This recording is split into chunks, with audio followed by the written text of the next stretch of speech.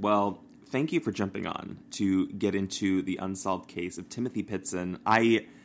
So it was between this one and Brian Schaefer, and we're definitely going to do Brian Schaefer at some point. But I was listening to Disappearances on Parcast. I love that podcast. If I can plug another one, but I had listened to the Timothy Pitzen story, which I kind of knew. I don't know if you'd ever heard it before or not, but I was enthralled in bed. I shouldn't listen to these horizontal. It's too much. So was Timothy Pitzen one that you had never heard of before, and then you listened to it on this podcast? No. Oh. I knew the story before, okay. But I only knew it like very minimally. I was like, yeah, I know it's an unsolved case that involves like a little boy, and there are some like odd circumstances with the mother. But then to listen through like a true, the full like arc of the story, my eyes shot open.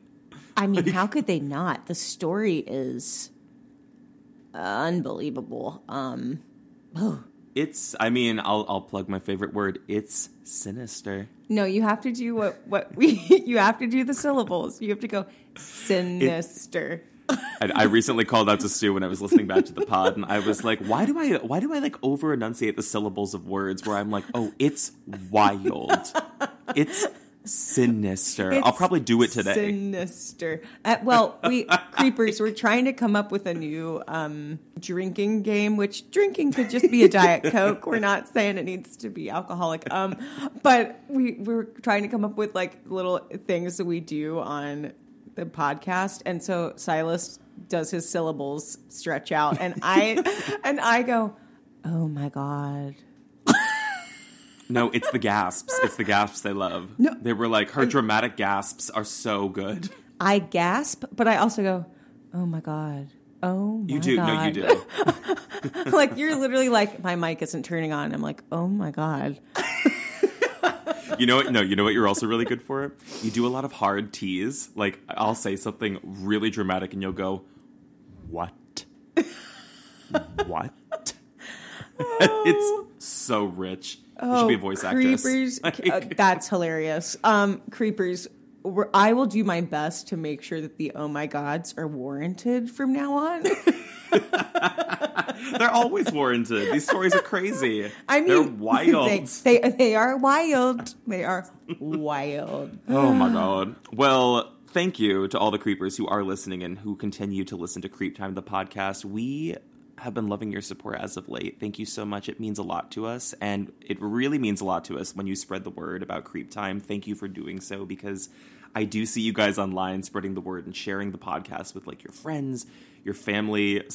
I saw someone online who said they're like, I played this for my boss. And I was like, damn. But we appreciate that support. We love that you guys spread the word. That is amazing. Oh my gosh, yes. Thank you so much, Creepers. And I hope that whoever that was got a raise. They've been let go. Terminated immediately. I was like... under internal investigation. Yes. That's a violation of HR right there. Absolutely. I would also say, I mean, whatever platform you listen to Creep Time, the podcast on, I think the majority of you guys are kind of split between Spotify and Apple. Please, please, please rate Creep Time, the podcast. If you're enjoying it and if you want to support us diving a bit further into some of these unsolved cases, those positive ratings really do help. And as Stu has mentioned previously in other episodes, if you are a big fan of Creep Time, the podcast, we would highly, highly suggest that you subscribe to premium content, which is completely ad-free, but also we have something that we're planning coming up, because if you have, they must all know this by now, but if you have not heard, since our last episode, The Boy in the Box, a major news story in the true crime world has broken out that they've identified him. They're going to have a press conference this coming week to name the Boy in the Box after 65 years. That's insane to me. I can't take that. Insane because I can't believe they've identified him, and also insane that this is now the second time this has happened to us. So creepers, whatever like magic juju you all have, please continue to give it to this podcast, because something's working where we're able to something good's going on. The manifestation is unmatched. Yes. Something good, yeah. Something good is truly brewing. I mean, do you have any theory? Do you think it's probably the latter story, the latter theory that we covered, where it was the mother who purchased that boy? I mean, that guess, I think is as good as any other. I mean, I think what we said was that was sort of the only theory by the end of it that we could really cling to, right? That's what I'm thinking, and I guess nothing's really off the table because we have no official statement. Although I did see somebody on Reddit who claimed to have like insider information ahead of time, and they're saying that like he was a foster kid who just like fell through the cracks. So with that, let's dive into the case. Are you ready? I'm ready. And you've done research on this too. I'm excited. I have. It was tough research to do. I mean, once again, anything with kids, I think is always a little bit tougher to kind of stomach. So it is, yeah. Especially a case as senseless as this. It seems the pieces don't quite fit together for me for a lot of this, unlike her reasoning. Same here. But there's so much to contrast that like every inch of this was deliberate. But I will dive into the top line just for anybody who does not know the story of Timothy Pitzen. So, on the morning of May 11th, 2011, 6-year-old Timothy Pitzen was dropped off at his elementary school by his father. His mother was also in the car. Within just 30 minutes of him getting dropped off, Timothy's mother is seen on security camera, and she comes to the school, and she pulls him out of class, saying there's a family emergency, even though there wasn't one, and they drive out of town together. So she had Timothy in her possession over the next couple of days, and she's kind of carting him around to different like resorts and like water parks, zoos. She's buying him toys, and then on the second day, she's unexpectedly caught on camera, and she's alone. We don't know where Timothy went. So following his on-camera sighting at 10 a.m. earlier that morning at a resort as they were walking out, he was never seen again. So the question still remains, why did his mother pull him out of school? Why did she skip town? And what did she do with him? This is the unsolved mystery of Timothy Pitzen. It's kind of haunting. I mean, we've covered cases in the past that have dealt with minors or dealt with kids, or especially, I mean, obviously disappearances, but there is something very dark to this to me. Yeah. Oh gosh. I mean, for me, with any of these cases, where I tend to get really sensitive is when time starts elapsing and the chances for the person to have lived grow and grow and grow. Like, and it just really is so unsettling to me how long he was kind of with her and innocently going along with everything and not knowing what was going on, and all thinking the chances. It was like a mommy-son trip. Yes, like, and also like a dream for a 6-year-old, like to be going out and doing all this fun stuff with his mom and kind of unknowingly being part of a really dark plot. Really, yeah, a plot to hide him. Well, if he, I suppose in either scenario, whether he's dead or alive, he is hidden. But I'm going to get into some of the backstory just to color the story a little bit more and figure out like where we are, who these people were, and maybe give some motive and context to why Amy was doing what she did. So the backstory starts in Aurora, Illinois, which is a suburb that's just outside of Chicago. And from everything I saw, I think this is like the second or third largest city in Illinois. Did you read that too? Oh, no, I didn't realize. Yeah, no, it's pretty big, although it still has this very, like, suburban, small-town feel. It's generally thought of as, like, a very safe area. Like, this is a good place to raise a family. They have good schools. There are good jobs nearby. I think both Amy and James worked in town. Amy definitely did. She was working for a property management firm because she was able to walk to her house. So, a few years earlier, before Timothy was born, early 2000s, this is when James and Amy first meet. And they kind of started their whole lives in this town, right? Like, they had gotten married, they bought a home together, they had their child, Timothy, and he was their whole world, from everything I read. But then, as life feels sort of blissfully normal, I'm questioning, I'm like, when does this all start to go wrong in their marriage and for this family? So I would turn our attention over to the morning of May 11th, 2011, when all of this happens. So the routine of this morning typically starts that Amy is the one who takes Timothy to school. She drops him off. But this morning was a little bit different. And we would learn that that was deliberate because Amy is experiencing like a spat of vertigo. So she tells James this, and he's like, I don't think it's a good idea that you drive. So how about I take Timothy to school and I'll drop you off at work, right? So that's exactly what he does.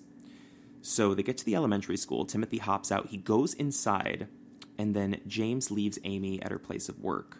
And like I said, she works at a property management company that's very close to the school. And according to James, their last interaction was actually pretty sweet and gentle. I mean, they kiss goodbye.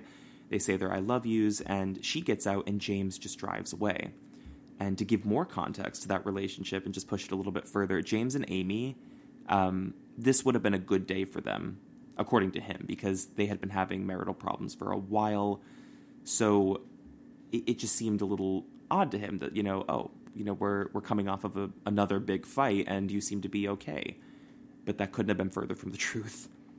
So one of their most recent fights that I was able to dig up on, I'm not sure if you read this, but it had to do with Amy's birthday that happened maybe a few weeks prior, where she took a girls' trip, or maybe just a trip to the Bahamas with one friend or something, and James was kind of upset that he wasn't included, but I don't know, doesn't that sound a little weird to you? Like, especially if it's like just her and one other woman, like that's a little funny for him to get upset, but maybe I don't have the full context. I don't know. Yeah, it does sound super weird. I mean, I think it's pretty obvious that things were not great in their relationship. And I mean, I wonder if there was sort of a like controlling dynamic or something, but I don't know. It's weird. I watched some clips of him on the news, and he struck me as like a pretty like gentle-natured person. And from what I kind of read about Amy, and I'm not trying to villainize her in any capacity, but she had, I think this was her fourth marriage, I believe. It was, yeah. Yeah, so I think that like maybe relationships in general for her were not like the easiest. So we just don't know like what the dynamics really were at home, but no, I agree with you. I have found it really hard to kind of piece together because I've also seen clips of James, and I don't take those fully at face value because anyone can present anything on camera, right. But because she insinuates that he's, I don't know, she's kind of painting this picture later on in the story that he's some sort of a monster or he's controlling. I never got that impression from watching him. Police never found any evidence of that or any evidence of abuse, but I also really don't know what was going on inside Amy's head, which is why I was going to get into some of like her health ailments because, like I said, she does have issues with vertigo, but outside of that, she has some pretty severe issues with her mental health and this ongoing battle with depression, for which she takes prescription medication for, and we would learn that around the time that all of this happens, she had stopped taking that medication for an unspecified amount of time. So that is a huge window into the flux of someone's mental health and I don't know, the sense of mania she could have been experiencing, right? Right. Yeah, so I'm not sure like how much of her detailed perception towards the latter half of this story of James, I guess, was accurate. But yeah, I guess it's a good point. She had had 3 previous marriages that had gone south, so relationships might have been difficult for her. Yeah, no shade to her for that, but or to anybody that's had multiple marriages. But I mean, I think from what I kind of researched, like she just like there was a part of her that didn't want to be in the marriage anymore, really, and maybe that's her own. I'm just speculating, but her own. No, there's some evidence to support that, though. Yeah. Maybe it was definitely affected by her own mental health and wanting to just like be left alone. I think that happens a lot of times. Like when you're going through all that kind of stuff, you're just like, I just want out. I don't want to like be beholden to anything. Like I'm, so. I also think I wondered, I'm like, I don't know if it was the failure of the marriage that was so devastating for her so much as it was the fear of what the custody battle might look like, what the aftermath of the divorce might look like. Exactly. I think that's what really sent her into a spiral. Yep. So what happens a little later in this day? So like I said, James, he drives away, leaving Amy at work, assuming that he's going to be back to pick up Timothy at like 10:30 a.m. because he's only 6, so he's on like half days, I guess. I forgot all about that. That like you do like for certain like ages in school, like if you're like pre-K or something, you don't do a full day of school. Sounds incredibly inconvenient. It does. Me as a non-parent, I'm like, bad. Yeah, I know. Like, you keep them until I'm out of work. Literally. But yeah, so he assumes he's going to have to go back at 10:30, like dip from work and then come pick him up and bring him home with a babysitter or wherever he's going to bring him, childcare. But within 30 minutes of him dropping off Timothy, Amy had arrived back at that school. And we know this because we see her come in on security camera, and she goes to the front desk and she tells them there's a family emergency. I have to pull Timothy from class. She does not give specifics because the school knows both Amy and James kind of equally, so there's trust there. But of course, I mean, they released Timothy to his mother. Why would they not? If a mother comes in and says there's been a family emergency, he has to come home. You really don't ask questions, right? No. I do. Did you watch the footage where she's checking him out of school by chance? I did. I don't know if this thought crossed your mind, but I started kind of like envisioning what it must have been like to like be the receptionist there, and kind of like I just wondered how great of an actor Amy was in that moment, or like if that receptionist had any gut instincts, which of course I don't think we'll ever know, but that thought came across my mind. Just imagine. Yeah, or I mean the immense guilt that I'm sure like someone in that office might have felt for not calling the other parent. Totally. And I am sure protocol changed after this. I know. Oh my God. But what happens is by 10:30 a.m., like I said, James, he leaves his job. He works at a design firm, and it's not very far, but he heads over to Timothy's school, like I said, to go pick him up, where he gets there, and he's shocked because the receptionist is shocked. She was like, Timothy was picked up more than 2 hours ago by his mother. He has no idea why. But this isn't immediate cause for concern. He's mostly just kind of confused, and he's like frustrated and annoyed that he wasn't looped into whatever is going on. So he tries to call Amy, but she won't pick up the phone. So he would end up calling her repeatedly, and she's continuing to ignore his calls. And this is when a little bit of the anxiety starts to climb because something seems off. There's something wrong with this situation. So he starts calling around to Amy's sister as well as other members of the family just to see, like, have you heard from her? Do you know where she is? What's going on? I have no idea where she took Timothy. They had no knowledge either. They didn't know that she had intentions to go pick him up.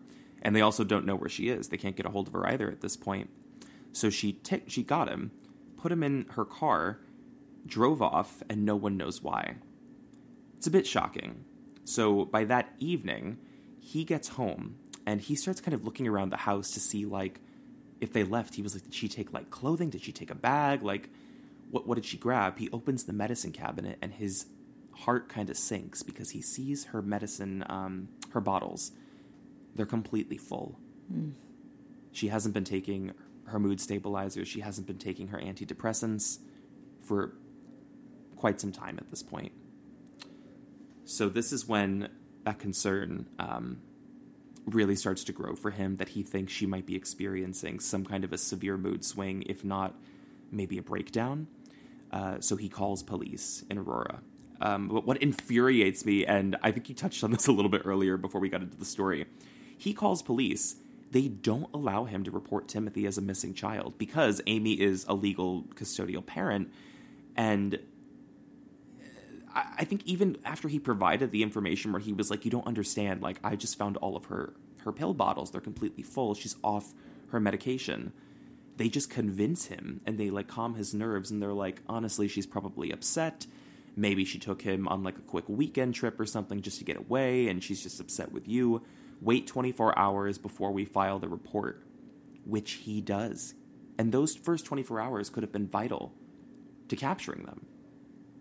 I feel like this is a topic for another time, but I still really think that the whole process around filing for missing persons needs to be revisited. Agreed. Because it's so infuriating for the people that I understand the need for it, because you don't so many people are found within the first 24 hours, and you don't want to have police forces off on wild goose chases when their efforts could be used otherwise. But how many times do we hear about this? Like, how many times does this have to happen before we revisit this policy. I mean, especially when it comes to minors. I mean, everything should be off the table when it comes to kids that go missing. There should be no 24-hour hold period. I if agree. a child has been abducted, or you're suspecting they've been abducted, especially by someone who you've confirmed is off their medication, maybe you should get in a car. Maybe police should get in a car and go look around, make some calls. Absolutely. Or even if it's because I think the reasoning behind it is there's other things they have to worry about. Then why don't we develop some other kind of sector of the police force that's specifically designed to go after these types of cases? I mean, there was valuable time lost here that I think, like I'm saying, the story it's not unique in that way because we've seen this so many times, which is probably why we're sharing the frustration because kids go missing or people go missing and police. I mean, I'm thinking of Mitrice Richardson right now, which is so upsetting. Like a woman, you don't know that story, but we'll cover it on another podcast. But she was a woman who was arrested, clearly suffering a sense of psychosis in public. And her mother had called the police station and she was like, I'm more than 2 hours away. Please keep her in your custody. I just want to confirm she'll be in your custody until I can come pick her up tomorrow. And they confirmed, they're like, yep, she'll be here. By midnight, they rule that she's fine and they just release her without her phone or her wallet or a pickup. So she's just a woman experiencing psychosis who they just released to the woods. Even after they had confirmed with the mother that she wouldn't be released. So then the mother calls again and she's infuriated and she's, trying to convey to them. She was like, the seriousness of this, we have to go look for her. She knows nobody out there and she has no phone or she could be in danger. And they're like, let's wait 24 hours. No, don't wait 24 hours. I really don't understand. They really should try to revisit that policy sooner rather than it really bugs the crap out of me. I know. Well, I mean, these police, so what they eventually do with James in this case is that they run through all of the rational parts of the story, and they're like, listen, Amy has no history of violence. She has no criminal record that we can pull up. She's a custodial parent. Clearly, she was trusted enough by the school to have her son released to her, so we should just cool off and wait this out. But by the following morning, he's still unnerved. James gets up and he contacts the Aurora Police Department again because he cannot ignore that his child is missing. He can't get in contact with Amy, and he has no idea where they went. He has no idea what her intentions are. So he goes to work that day, and police arrive to his place of work where they help him fill out the first missing persons report for Timothy, and that's when he provides a photo to them of Amy and Timothy that he happens to have in his wallet. By the following day, this is when we finally hear from Amy. For the first time, we finally get word from her. She calls her mother. Now, it's not entirely clear what exactly she said on that conversation, but what she did do was she assured her mother that everything is fine. Because at this point, the whole side of Amy's family, they know that she's been missing, or they know that she's at least, skipped town with Timothy. But she calls her mother and she says, I'm fine. Timothy's fine. We are both okay. We just needed a little space. So I took him out on this kind of impromptu trip, and it's kind of shaping up that it's like a mother-son weekend vacation, right? A little harmless. And she's so seemingly fine and convincing on the phone that it puts the mother at ease. But then Amy goes a step further. She calls James's brother, but not James. And the brother, on the other hand, he senses something's a little bit wrong with her. There's something off with Amy. She's on the phone, and again, she's doing the same thing. She's trying to convince him. She's like, we're both okay. We're just on the road. We're going to be back in a couple of days. In the background, he can hear Timothy, so we know that Timothy was with her. We know that Timothy was alive, but he can hear him repeatedly saying, I'm hungry, which really unnerves him. And there's one final closer to this conversation between Amy and James's brother that really kind of shakes him, where he's kind of trying to convince her. He's like, you really have to call James. At least just give him a call to let him know where you are. It's fine if you're taking some space, if you took him on a little trip, but you got to let him know. And she says, Timothy is my son. I can do what I want. And I think she actually bookends that, and she goes, Timothy belongs to me. Hangs up the phone. In the context of the full story, it's a little chilling, no?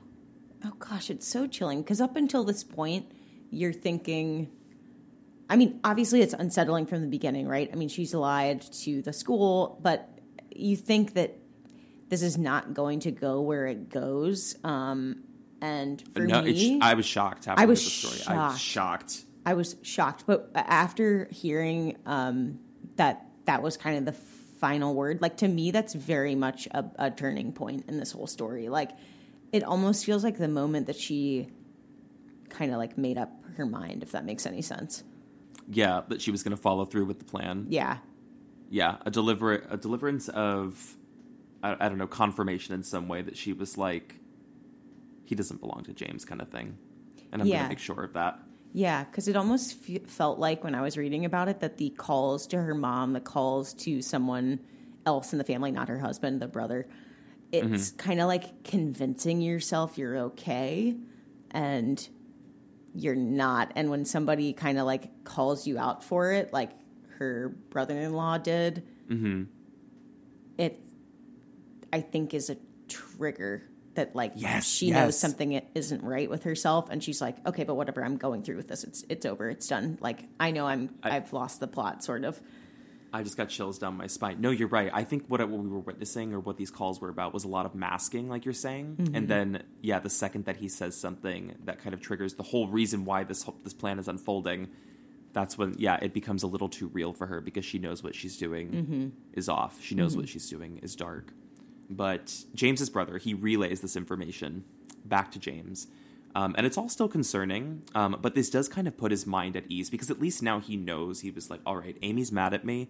She doesn't want to talk to me. But at least I know where she is, that they're like on this trip. They're going to be back in a couple of days. And I know that Timothy's fine, but he's still just kind of upset. He was like, I should have been clued in on this, that he's my kid too. He continues to call repeatedly, trying to get in touch with Amy, but he would never get through. Now, by the following morning, this is now May 14th, so I think we're like 3 days into this. James wakes up, and he has a knock at his door, which he goes to answer, and it's the Aurora Police Department. They come in, and they sit him down, and they inform him of something. They've just found Amy in another part of Illinois, and she's dead. And Timothy's whereabouts is unknown. When I got to that, Stu, that's when I shot up out of bed, and I was like, whoa. I was like, I gotta go get a glass of water. I know. I have full body chills. Even though I've read this, dozens of times at this point, I still get chills every time. Yeah. It's really difficult to like wrap your mind around it, but I want to run through like a bit of the reconstruction of the timeline to explain to everybody like what happened, because at this point we just really know what was going on the other side of the family. We know what James was experiencing, all his dealings with the police, the brother, the mother. So what was Amy doing during those those 2 days? So the case is shocking. Police immediately launch this widespread investigation. They're piecing together all of those final days of this like impromptu road trip. And they comb through credit card statements, phone records. They're looking at surveillance footage. They're looking at tracking data from the tolls pass that was in her car, which is really interesting. Anything they can to kind of reconstruct the timeline of where she went and what happened. So, what we know is that the morning that James dropped Timothy off at school, and then he drops Amy off at work at the property management firm, Amy never stepped foot into that office. It was like she walked through the parking lot and then immediately turned around and walked back to their home, which was pretty close. And then she picked up the family car, the other family car, drives to Timothy's school. So then we catch the surveillance footage where she walks in at 8:15 and she says, I have to have Timothy pulled from classes. There's an emergency. Directly from the school, Amy then drove almost an hour and a half headed east before she stopped at an auto repair shop in LaGrange, Illinois. And we know this from credit card receipts as well as some witness statements.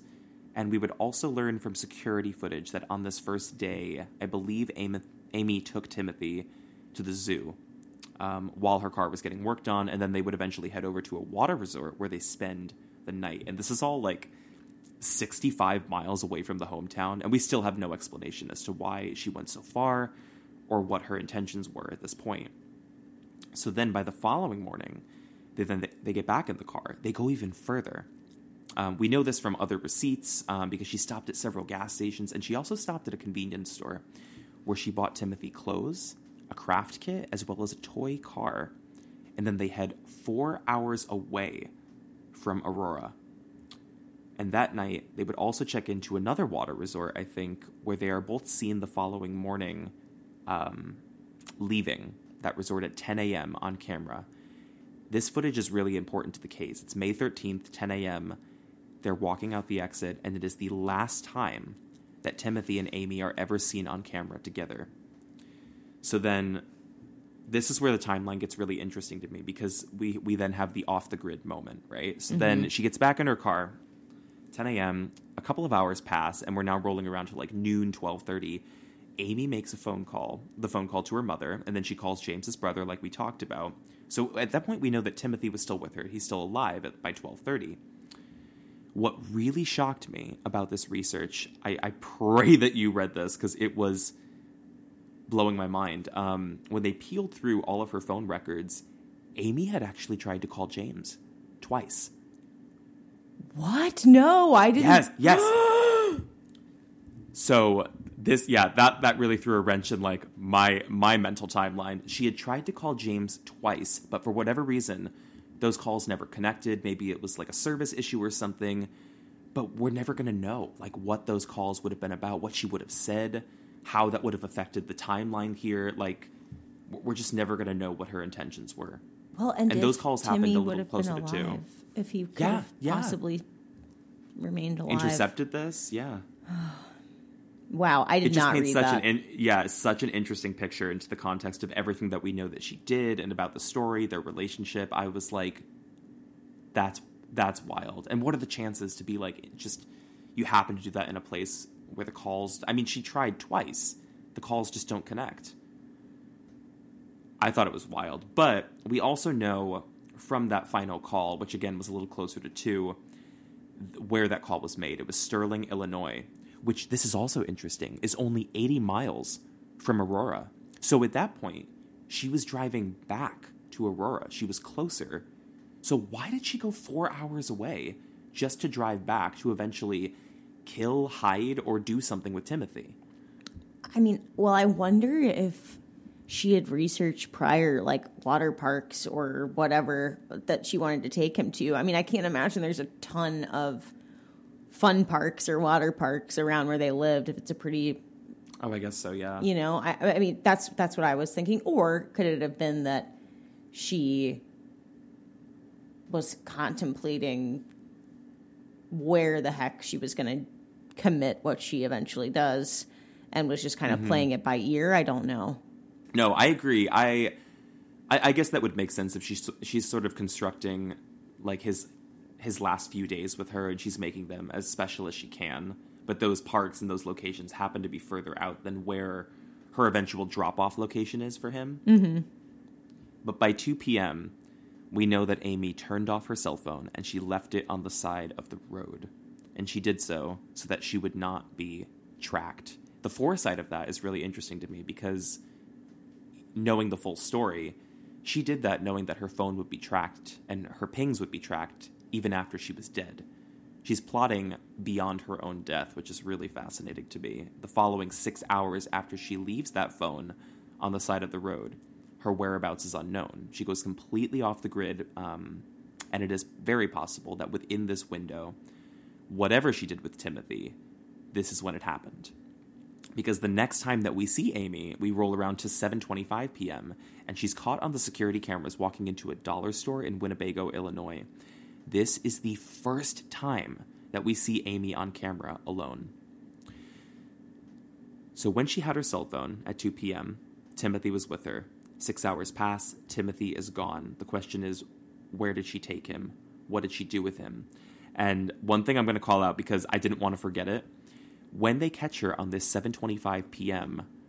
footage, she's wearing a different outfit from what she wore in the 10 a.m. footage when she was exiting the resort with Timothy. Mm-hmm.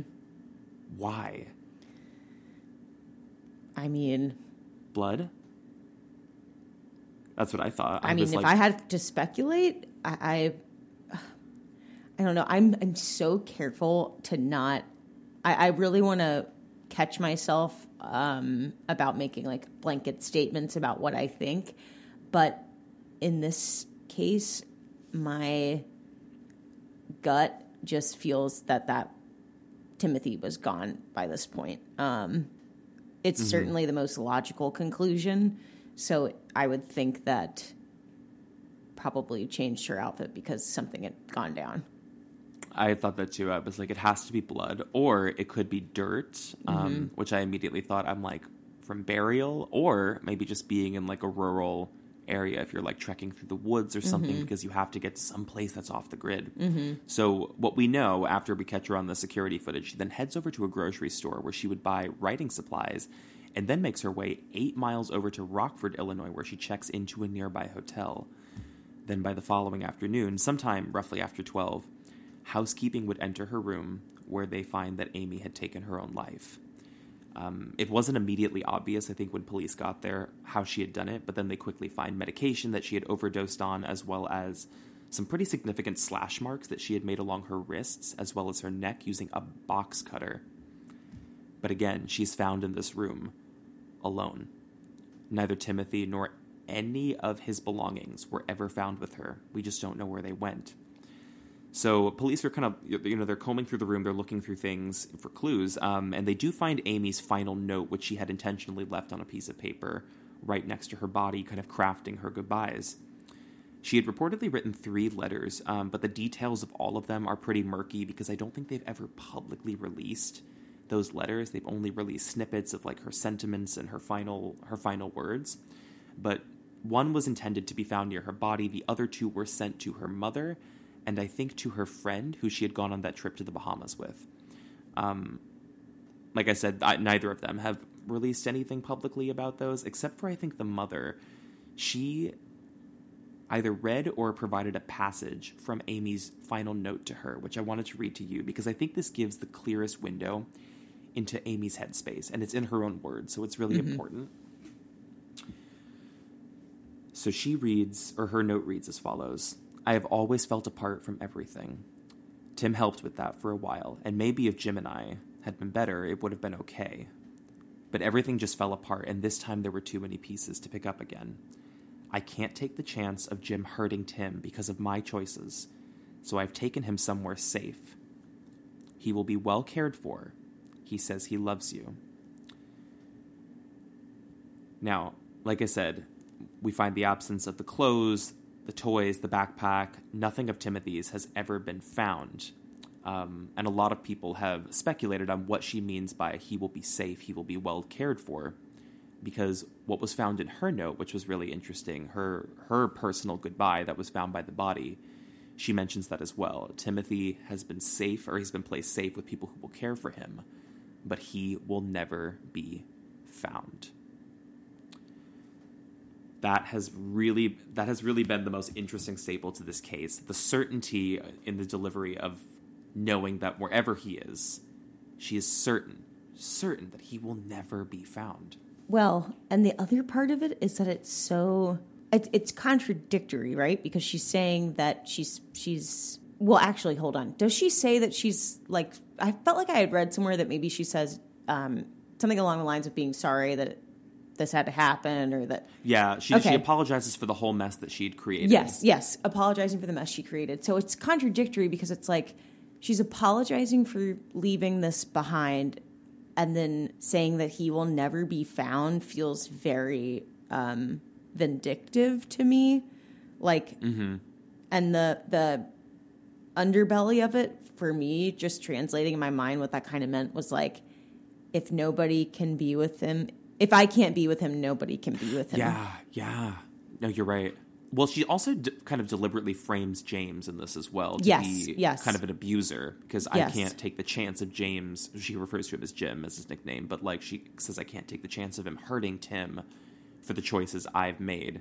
Uncertain if those choices happen to do with their marriage falling apart, or if they happen to do with her suicide. We're not certain on that. There's a lot of decoding to her final words. Yeah. It can go quite a few different ways. And again, it kind of, to me, goes back to the convincing yourself that you're doing the right thing almost. Writing that part about Jim in there, I feel like that's not wholly accurate. Like there's just something in my gut that just feels like that's not the full picture of what was going on or what was going down. We would later get some statements, I think, from Amy's side of the family when they talk about Jim, and, you know, they're talking about what she said and whether or not they believe it, which I'll get into in some of the theories. But in the immediate aftermath of this, in the investigation, police are like, if we have these notes and we have a missing child, we have to turn over, you know, every piece of evidence we have. So they immediately switch over to the car, Amy's car, which was found in the parking lot, and they find a couple of chilling details here.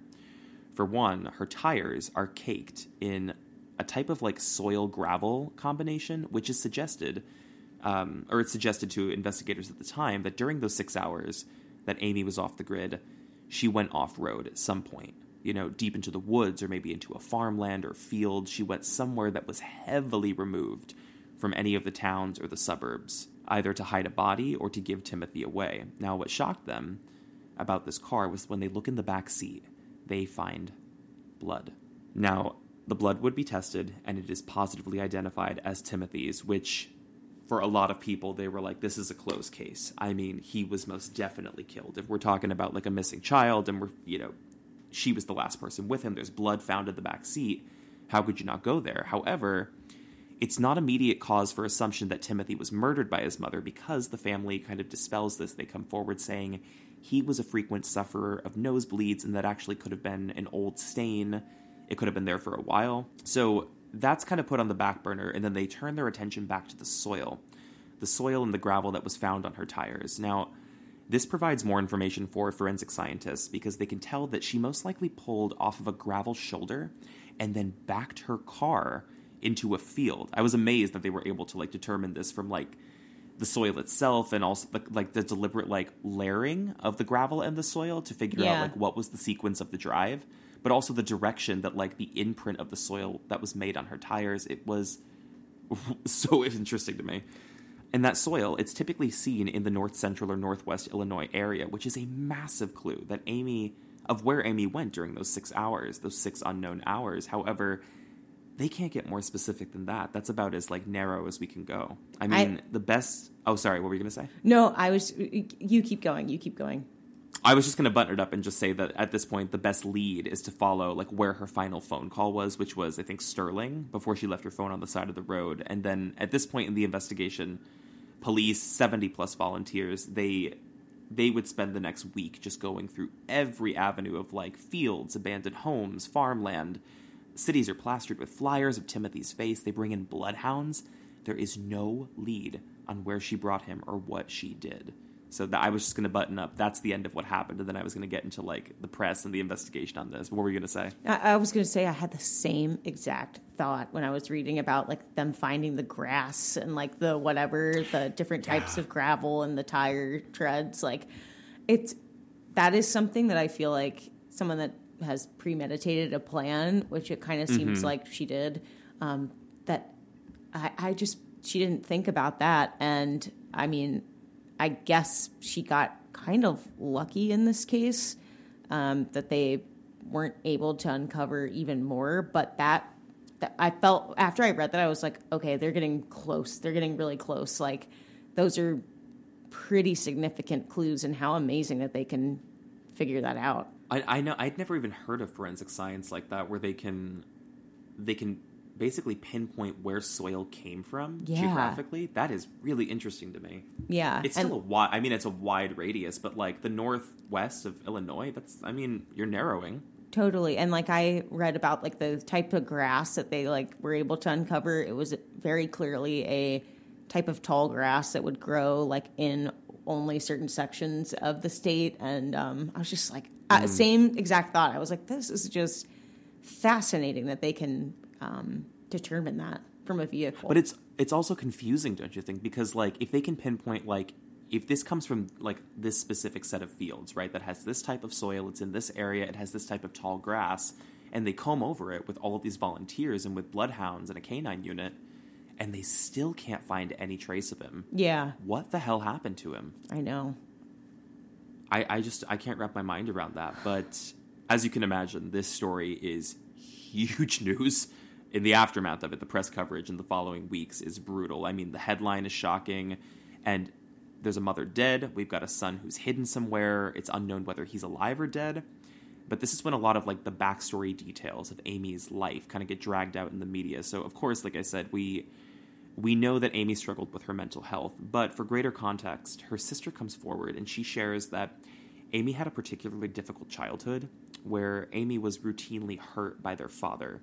I don't know if that suggests sexual assault or if it was just physical or emotional abuse, but she did mention that. And because of this, Amy had suffered with lifelong issues, battling depression and anxiety. And by the time she was married to James, like you said, this had been her fourth marriage. She was divorced 3 times prior. And I think after Timothy was born and then their marriage started to go south, this was like a new low for her to know that like it's happening again. It's happening all over again. Like she says, everything fell apart and there were just too many pieces to pick up. But we also learned that they ran into like some financial troubles at one point, and James also found texts on Amy's phone between her and her first husband, insinuating that she had plans to meet up with him, and he had confronted her about this like maybe a year or 2 prior when they started having problems. And she had like crafted this also leads into like her as like a secretive planner, but she had crafted this plan to meet up with the first husband and coordinated it when James would be out of town. So he finds those texts, and he's pretty far removed, even at that point, from the relationship, and he's unsure whether or not he actually wants to divorce, but he just made it very clear to her. He was like, if we divorce, I will pursue you in court for full custody of Timothy. And he would most likely win, given Amy's lengthy battle with mental illness, as well as a previous suicide attempt from years and years prior. And she was institutionalized for that. So she knows she doesn't have a great leg to stand on in court, but losing Timothy would be unimaginable for her. Yeah, and I mean, it's a very logical motive as to why someone would kill their own child, which is just so tragic to even think about. But, I mean, with that history and that context, I mean, this would be one thing if it was just out of the blue, but it's clear that we had signs pointing towards beyond even just like mental health. I mean, the whole context of like the text messages about the custody battle that could happen, like very, very clearly we have a place that we can logically start to draw from. I agree. Yeah, I think for someone like Amy, who, as she described in her own words, she found having Timothy and him being her only solace for sort of keeping her sanity and keeping her on the ground. It was just unfathomable to think that if I get divorced, I will lose him. And you kind of hit the nail on the head earlier when you said, if I can't have him, no one can, kind of thing. But then they turned their attention back to the letter that Amy had wrote to her mother, where she says, I don't want James to hurt Timothy. So we should talk about that too, because police did fail to find any evidence that James was abusive. And obviously our impression of him on television, his interviews, that's all just circumstantial to how he was presented in that moment, you know? But even Amy's sister has come forward, and she also believes that Amy wrote that sort of maliciously with the intent to frame James as an abusive father. Is that sort of where you're siding to? Yes, and I also just think it's... So statistically, I was trying to read about people killing their own children, and I feel like normally it's not the mother. And so already, like, the hairs are raised on the back of my neck because I just think it's really chilling and disturbing and like unlikely normally that the mom actually kills a child. So I feel like there would have to be like extreme kind of like imbalances and like motivations behind that to happen. So it to me, if I'm thinking about it in that way, I side on the theory that she probably was doing this maliciously and vindictively, unfortunately. Yeah. I hate to say that. It might have been the perfect storm. No, I mean, like, it might have been the perfect storm with, I mean, if we're talking about a chemical imbalance in the brain, which we know Amy was most likely experiencing some sense of psychosis or a breakdown, a sense of mania. I mean, she may not have been in full control of her thoughts. We've seen that story time and time again, especially with mothers who kill their children. I'm just perplexed by some of the evidence that comes up later, or I guess the lack thereof, as to what really happened to Timothy, because I really, really have this odd feeling. I'm like, if he was out there somewhere, especially a missing child who's suspected of being killed, I'm really having a hard time understanding how he hasn't been found yet. But we also get some like anecdotal evidence here, maybe that like contrasts with my theory. This is from the mother, or basically all of Amy's family, where they mentioned that she's not a lax person. Like, she was a meticulous planner, and she would fully execute any operation or anything that was like this, leaving no stone unturned. So police kind of pried through her personal computer, or actually 3 of them. She has 3 computers, all of her accounts. They glean any details they can on what her plan was. Where she eventually brought Timothy. They still have no way to trace her. They have no way to know what she was doing. But what they do find, despite not finding, any evidence of the plan, they find an email address of hers that nobody knew about. They were never able to crack into it. It was encrypted. However, it's largely suspected that that email alias was used to coordinate and hide the majority of her plan, which, according to driving records, she had done the trip out there twice before. And there's evidence that she was planning this for up to 6 months in advance. Now, I have to pause and I have to talk about that, because I guess we can get into it in the theories, but this is why it's suggesting to me that there was someone else involved. This is not a cut and dry case of like she took her son out, found a place to hide the body and killed him, and then left him. Because if so, to plan that, you wouldn't necessarily need to do it in an email so much as you could do it in like an encrypted like notes app or like a secret journal or something. It felt to me like she was coordinating with someone. Yeah, I guess, but I don't know. There's a part of me that thinks she was coordinating maybe the travel plans, or like maybe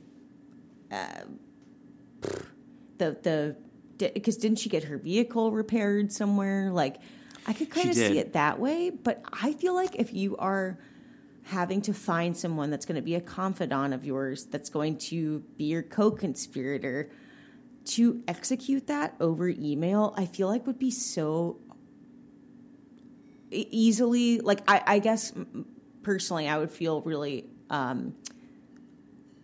unsettled about the idea of it being found out. Like, I feel like email, like, what's the phrase? It's like, say it, forget it, write it, regret it. Like, I feel like anything in writing is going to be, it's more easily uncovered than it is if you say it over the phone. So, like, if it were me, like, wouldn't you just get like a burner phone or something and like connect with that person that way?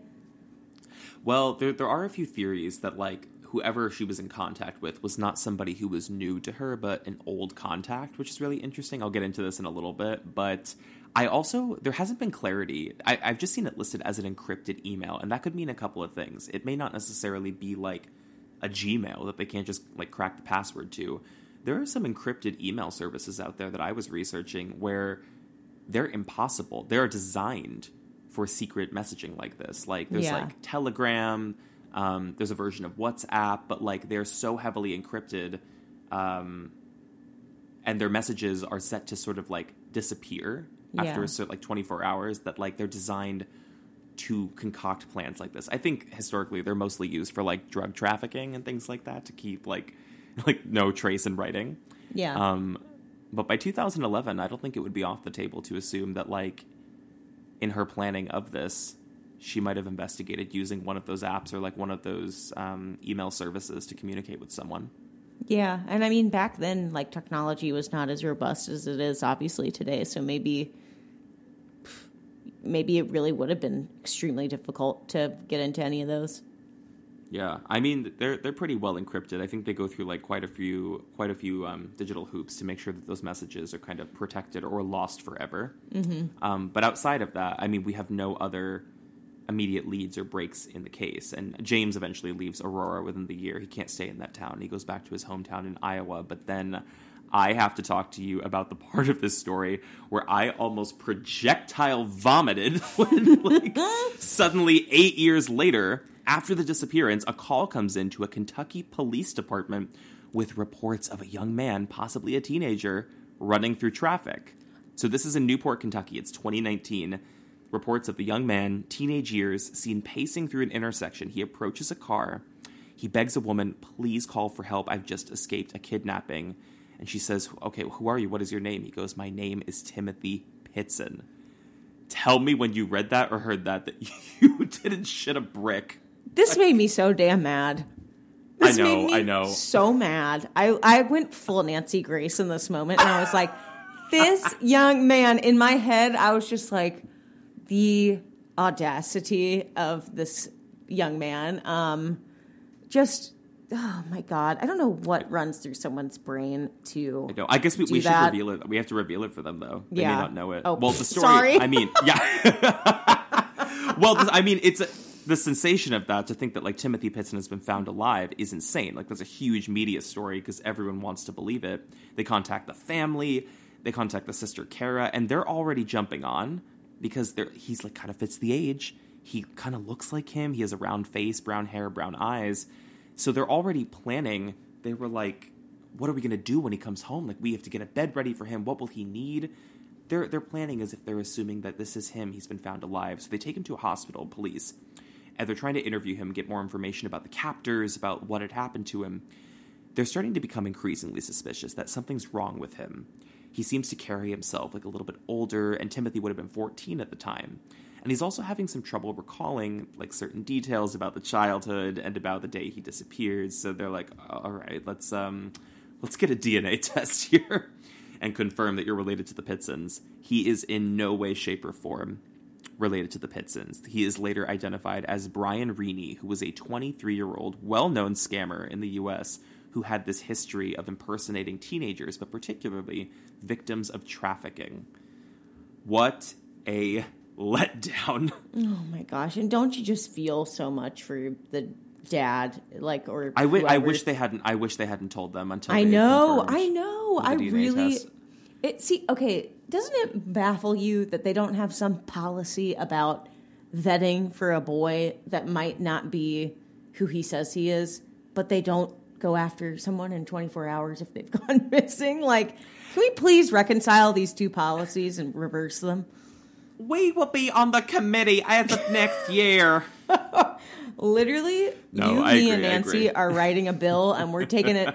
We're going to march our asses straight up to Capitol Hill. Okay? I'll come visit for a week, honey. Yeah. I mean, as you're right, though, like, the news of this is really devastating for the family because they had really not only gotten their hopes up, but I think when you hear news like that, your mind sort of, you suspend your disbelief and your mind puts out some of the obvious questions of, like, wait a second, how is this possible? Like, this doesn't make any sense. Like, you just put all the nonsensical stuff on the back burner because you want to believe beyond everything else that, like, it could be true, you know? Yeah. I think everybody's experienced, like, something like that. Or I mean, this was all, like, a mistake to assume that he was dead all this time. But that happens. It is a massive letdown for the family. And to this day, we are left with what really happened to Timothy. It remains an unknown, and although there is a lot of evidence to support that Timothy is no longer alive, James, the father, still holds out hope, and he really trusts, knowing everything and having gone through this, that although his wife was experiencing the sense of mania, she would never harm their child, and that Timothy is out there somewhere living with people off the grid, because if he was dead, he would have been turned up by now. That's his thought. So that's everything we know. And then I can jump into maybe, like, the top 3 theories. But any final thoughts on the chaos of that case? That's a really, really wild one. It is a wild case. Yeah, I just what a awful, like, button to put on that case that it was a hoax. No. I'm saying, like, for the dad, and I went and I watched that video clip I was referencing about his demeanor earlier. In the same clip, he says, you know, I believe that Timmy is out there somewhere. Hopefully he's just been homeschooled all these years and whatever. Yeah. And I was just like, oh my gosh, like, my heart was just, like, breaking. And also it is really, what an exercise, because I feel like we're talking a lot about, like, mental health.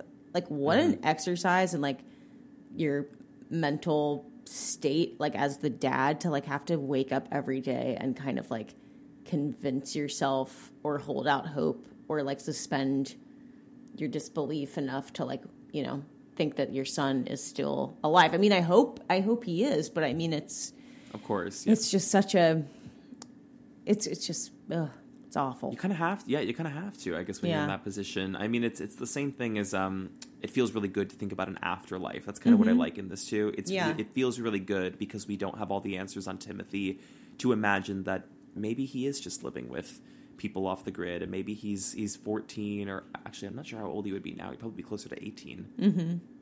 Yeah, maybe he is just living with people, and he hasn't seen contact with the outside world since. I mean, it's certainly far-fetched. It's certainly horrific in and of itself, but it's probably the easier thought for James at this point. He lost everything in a matter of days. Yep. Well, with that, let's get into that theory then, because the first theory I want to cover is that Timothy is alive and that he lives off the grid. Now, many have stood by the theory that although Amy suffered from depression and eventually took her own life, she had no intentions to harm Timothy, her family.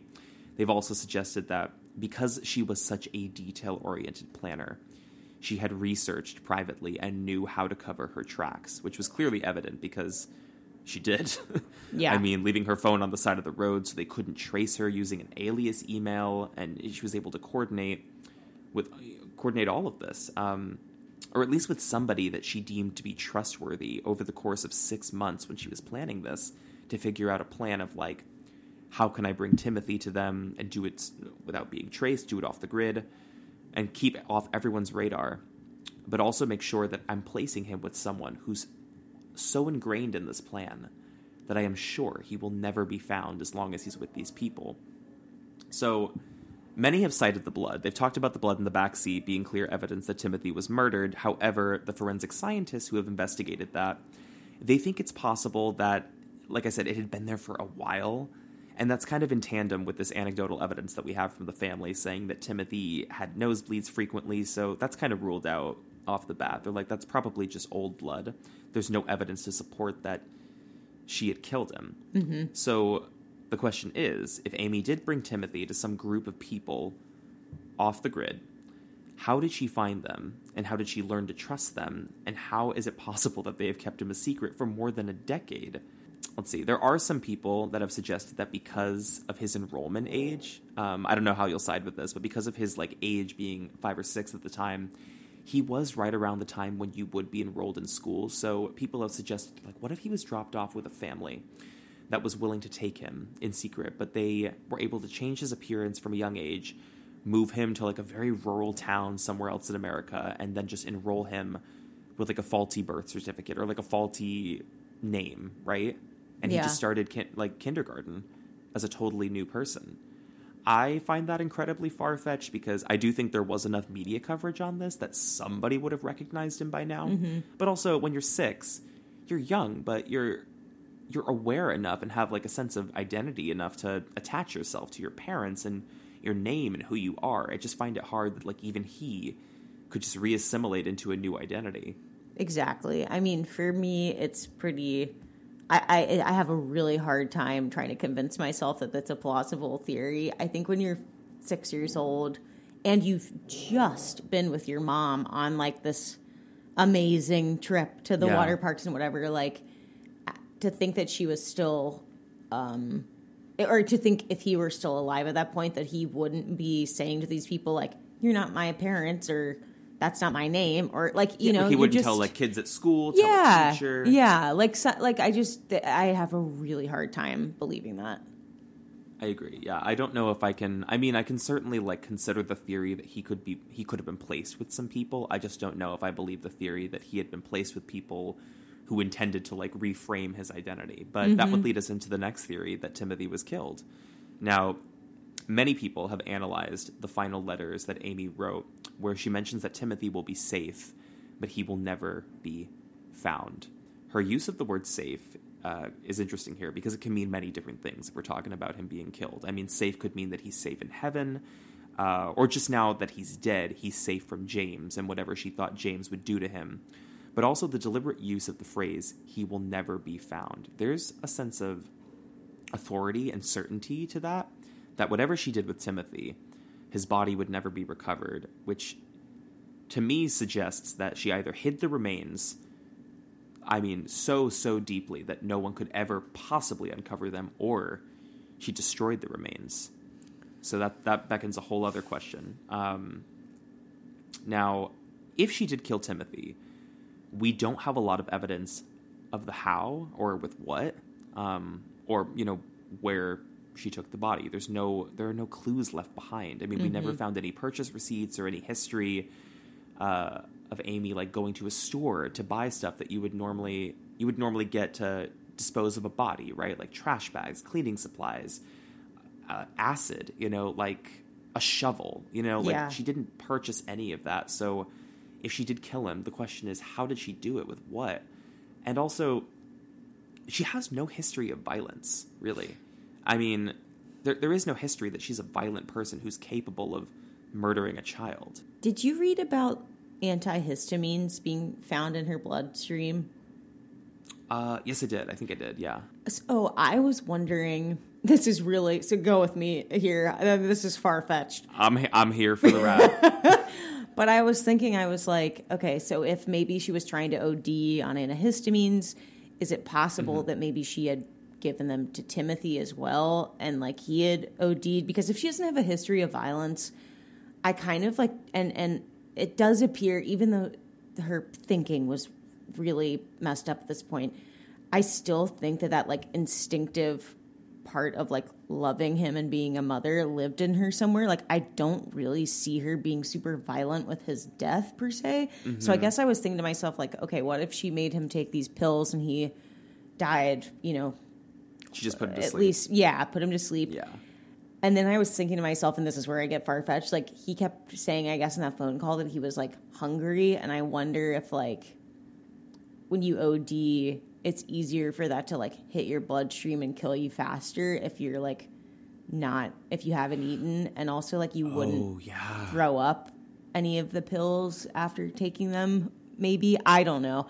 That is far-fetched, so but I was like... No. But I mean, like, we haven't talked about, like, the intention of, like, him repeatedly saying he's hungry. Because kids, I mean, of course kids tell you when they're hungry. But but like, everybody says they're hungry. Yeah. I guess that's why I was saying it's far-fetched, but... I don't know. I kind of think... I feel like there's something there. I don't think that's as far-fetched as you think. That, like, there was some, like, intention behind her keeping him hungry that morning. Because here's what we know. They leave at 10 a.m. They directly left the resort. They did not stop at the resort's breakfast. So Timothy did not eat breakfast that morning. And neither did she. And she also had the intentions that day to kill herself. Yeah. So maybe there is something to, like, ensuring that both of them were on an empty stomach so that nothing could kind of dilute whatever I she was going didn't to know that take. they didn't eat at the resort. That's interesting. Okay. They did not. Yeah, they left immediately at 10. And then there is a 2-hour gap where they're on the road, but I think it's assumed that they were driving for a long period of time because you may not be hungry immediately in the morning, but by the time, if you don't eat breakfast, by the time lunch rolls around, you would be hungry as a kid. You would at least like verbalize that. Totally. I had not thought about this at all. You're sending me down a spiral right now. You need to be on Reddit. You need to be on Reddit throwing these out. Oh my God. I need to start reading the Reddits because I know each time we cover one of these, you're always like, and Stu, the Reddit thread on this. And I'm like, why am I not on Reddit? Why did I not go to Reddit as much? Oh, because you think we're sleuths? I know. I've got to turn you on to like this YouTube channel. It's this guy. He's just kind of like I would describe him as like a very like nerdy, like to himself dude, but he's really, really ingrained in like doing. I don't know how he has the sources to do this, but like he does intense research on requested cases. Wow. And he doesn't present it in like a theatrical, like in like a spooky way or anything like that, where he's like the true crime story of. He just gives a very even delivery, and his videos are like 4.5 hours long, Stu. Oh my God. He did a video on Missy Beavers. I had to write to him because I was like, I'm sorry, but you should be working for like a force or something. I have never seen someone who is able to deliver such intent research on this. And as non-law enforcement, a non-investigator, it was crazy the things he could dig up and the things he could like deduce. But anyway, so back to this theory that Timothy was killed by the mother. I do think there's something to the idea of them not eating that day that's really interesting, but still we run into the issue of unless she truly destroyed those remains somehow, we just don't have any evidence, and we don't have any evidence that, you know, she purchased chemicals or anything that could do that. We just don't know where he is. But I also do want to resurface and call to attention the outfit change between 10 to 7:25 p.m. Mm-hmm. This, to me, suggested that there was blood or dirt or something that had dirtied her clothes in the process of hiding Timothy. We just don't know. So if we go with your theory that maybe she put him to sleep on an empty stomach with these pills, and then what does she do? Does she bury him? And she's just covered in dirt? I mean, the rest of her wasn't dirty. Well, yeah. I mean, it's kind of like... So to me, I think that burying him would make more sense because it's a little bit more ceremonial, I guess. Like if we're thinking about if she really still had that love for him, even though it's absolutely fucked. I can't think of another word. But no, fair. Yeah, like if I don't know why, but I can't see her like destroying his body, like in this weird the weird version of her that I've imagined. I could like see her burying his body. I've also wondered, I'm like, maybe we were thinking about this all wrong. Maybe it has to do with like the meticulous planning, and maybe Amy changed her outfit to throw leads off. You know, if she thought there was any chance she'd be caught on camera anymore. That's exactly what I was just thinking. I was just having that thought because I think she probably knew that she was going to go to that store, buy the letters to write buy the pen and paper to write her letters. And at that point, she's like, I am not going to stay alive living with the guilt of just killing my son and burying him. I have to ensure that no one catches me so I can take care of my own death. Yeah. It's amazing they were actually able to, like, I don't know how people sit through surveillance footage and they like find people like that, because she doesn't even look like herself in that video. Like, how could you spot that? I know. It's wild. Well, it is wild. Wild. But that's the theory that Timothy was killed. I'm going to round us out and close us with this final theory, which I think is a bit interesting and maybe ties a firmer connection to the idea that Timothy was given to someone. So there are a lot of people online, Stu, on Reddit, who believe that there is some evidence here, which was confirmed by a distant relative of Amy's, that she has a former connection to a cult in Illinois. Now. What? Yes. So, now, I do not think that there is enough evidence that can support this, that ever warranted some kind of like a search warrant or for them to investigate like any of the alleged cults. However, there is a family member that says that she had ties to a man, or might have been in a previous relationship with a guy who belonged to this cult. It's a very well-known cult, I guess, in Illinois.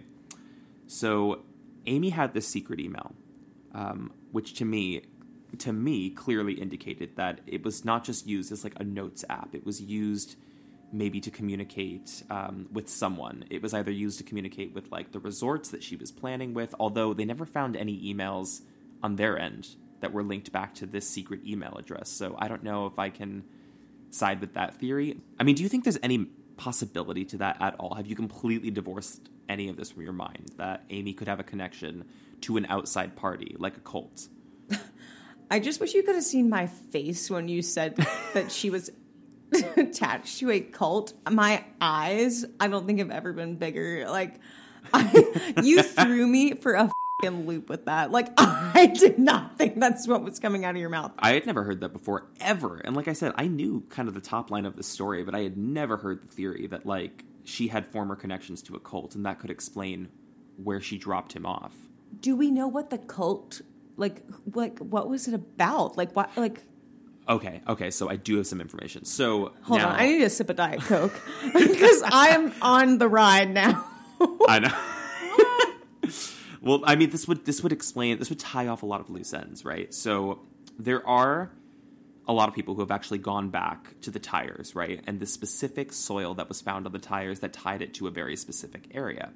Now, it connected it to this general area in the northwest of Illinois. Within that massive radius, apparently there is a fairly well-known cult that does live somewhat off the grid. Although, like I said, there has never been sufficient evidence for law enforcement to track them down, to question them. It just kind of ties to to Amy in this way. So how does it tie to her? Let's see. People think that she had just plotted to give Timothy away to them, and this was like part of the 6-month pre-plan where she had touched base with them through email, explained that she was unhappy, explained that, maybe even crafted the narrative even further to paint James as this monster, because clearly she wanted that in a note that would most likely be publicized later, that she was afraid James would hurt Timothy. Maybe that was to corroborate a story that she had fed this cult, saying he's in an abusive household. I'm fearful that, if I die or something happens to me, he'll just get custody. I can't turn him over to child services because James will pursue it legally. Whatever story she might have crafted to convince these people to take him in and keep him a secret, because they're just as liable in like the illegality of all of this, right? Right. So, I mean, they've got stake in it too in some way, unless they have some sinister incentives for why they would want to take in a little boy. I'll let that rest. Now, let's see. It's also supported that Amy had intentions to place him with people as opposed to just dumping a body, because we know that she had made those previous trips to that area. I think the Sterling area, or somewhere around there within 6 months. So it wasn't like she made trips to like the water parks or anything. She could have made trips to plot like where she was going to hide a body, but I think maybe you could scope that out with one trip. I'm curious as to why you would go back twice, unless you're doing some of your dealings in person and having conversations, as opposed to writing. Like, the writing is getting too risky. Yeah. I'm still reeling right now. I know. I'm sorry. I'm like literally envisioning every cult leader that I've ever seen in any movie or like a docuseries, and just like creating this picture in my head of her driving out to meet them in like a rural area and like pre-planning it all together. Like, I'm just baffled right now at the thought of this. What was the question? Well, okay, I should just say that, I mean, a lot of this exists as just an internet theory until one of her former relatives comes out of the woodworks, and he's insisting that he knows when in her younger years, her 20s, she had connections to a cult. She was dating someone, or she was seeing someone in the Dells area of Illinois, and people know that there is a church-like cult out there that's very similar to how the Amish live.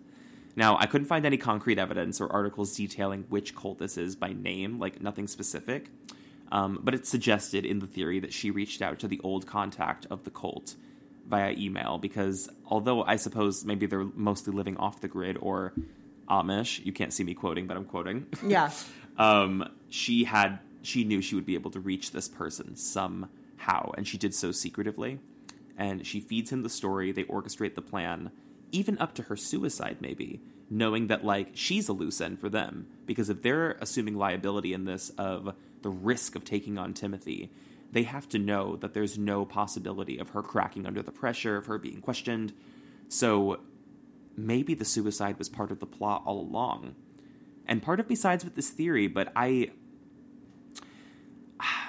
don't know if it's directly tied to Timothy being placed in a cult per se, but I think it's very possible that she might have had a connection to a person or a group of people who had intentions to live in secret with him. And with no trace of a body ever being found, I do find it very difficult that after 10 years, there's no credit card statements or surveillance confirmation that Amy had purchased anything that you would normally purchase to get rid of a body like that. So I have to assume it's not off the table. He could be out there somewhere with a group of people. I mean, I can hear that Diet Coke trickling down your lips. Trickling down. I guess, yeah, I could see, but I also wonder, like, if this is an Amish group or something, wouldn't she have to kind of tell them that she's planning on killing herself? And do most religious groups think that that's okay? Not usually. Like, they wouldn't. I mean, cults are no strangers to suicide. Cults, I guess. Yeah. Well, that's true. I guess I was going off the idea if it's like an Amish group or something.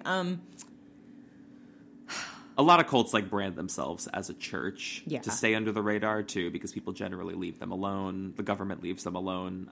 That's a really good way to keep off the grid, especially if you're doing some stuff behind the scenes. But here's taking in children. But Silas, here's the other thing: is that wouldn't she have to know that this cult was completely removed from, like, technology and the world? Like, why would they be emailing? Well, that's what I'm curious about too. I mean, it may not necessarily be. That's why I was putting quotes around Amish, because I know the Amish are completely removed from all things modern, but it may not have been that scenario. But I think even within Amish communities, I watched a doc on Amish people.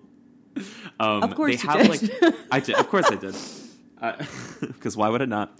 I found that like within their communities, they still have some people who like live on the fringes of their community who are like considered emergency people.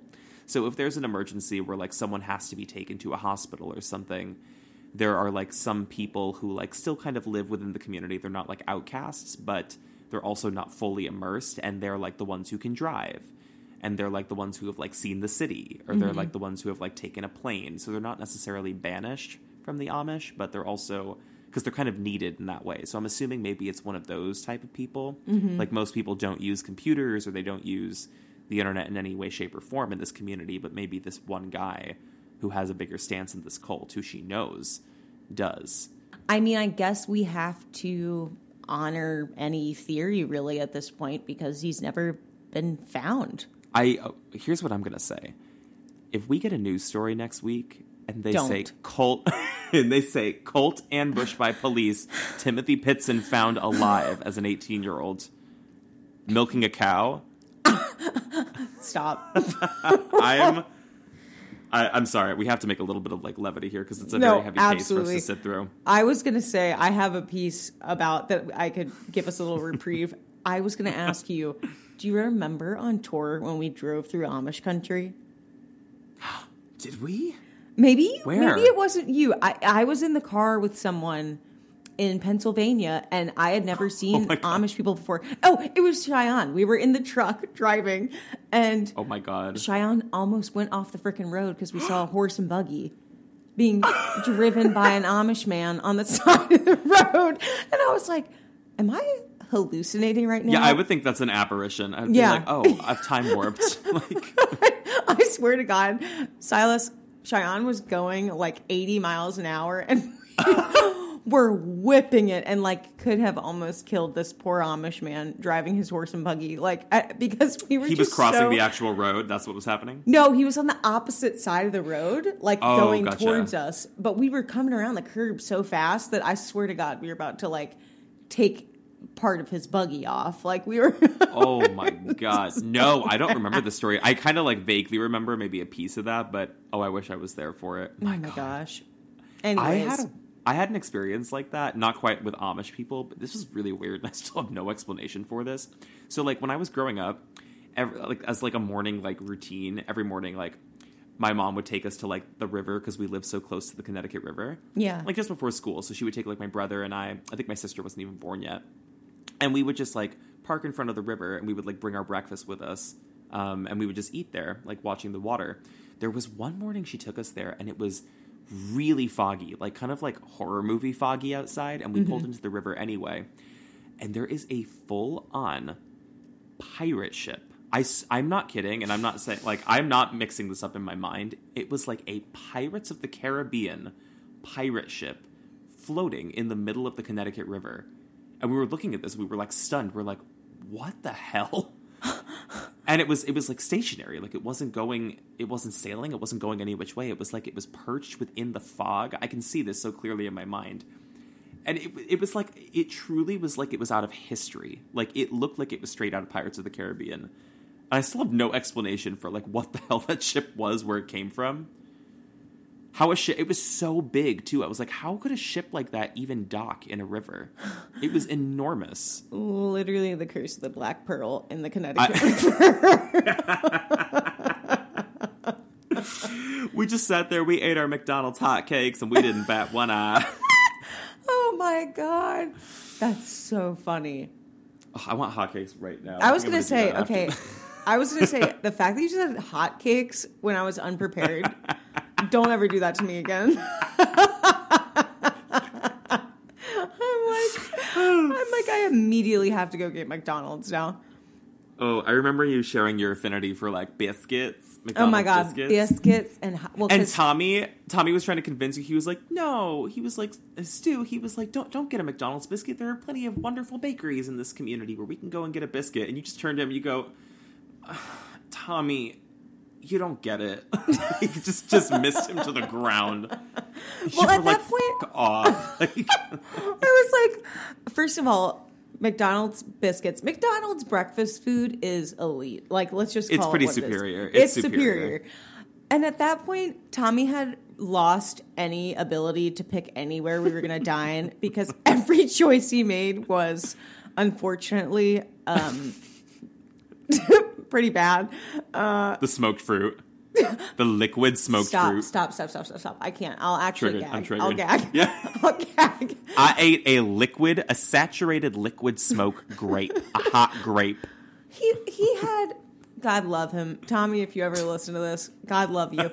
But he used to pick, we would be out in the middle of America and he'd be like, I think we ought to go to like get seafood. Like his choices were just abysmal. They were abominable, actually. Landlocked in Kansas. He was like, I would love to get some ceviche. It would be really nice right now. Like, it was such a heinous experience letting Tommy control Yelp duty. I'm happy we revoked it. Like, I'm crying. Ceviche in Kansas. I'm sick to my stomach. Oh my God, I'm really crying. Thank you, Creepers, for indulging us in this. We needed a little bit of release. Yeah. I am happy we covered this case, and I have, with all these cases, I have a sense of optimism that something could come. Something could always come. I mean, as we've seen. So, who knows? Maybe we will tune in with another episode where we revisit the mysterious... Someone was shot in the back of the head. Okay. No, that was...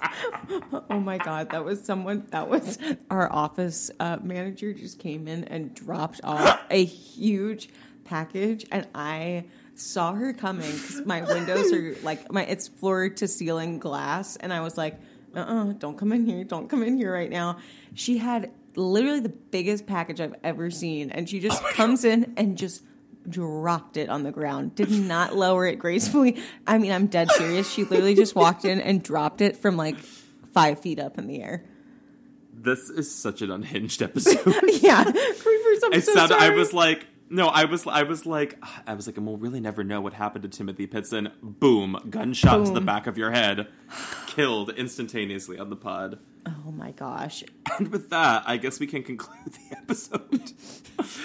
Oh, thank you so much again, Creepers. We absolutely adore you. You have no idea. We love you for listening. And Stu and I, we're going to catch you on another Creep Time. Goodbye, everybody. Bye, Creepers.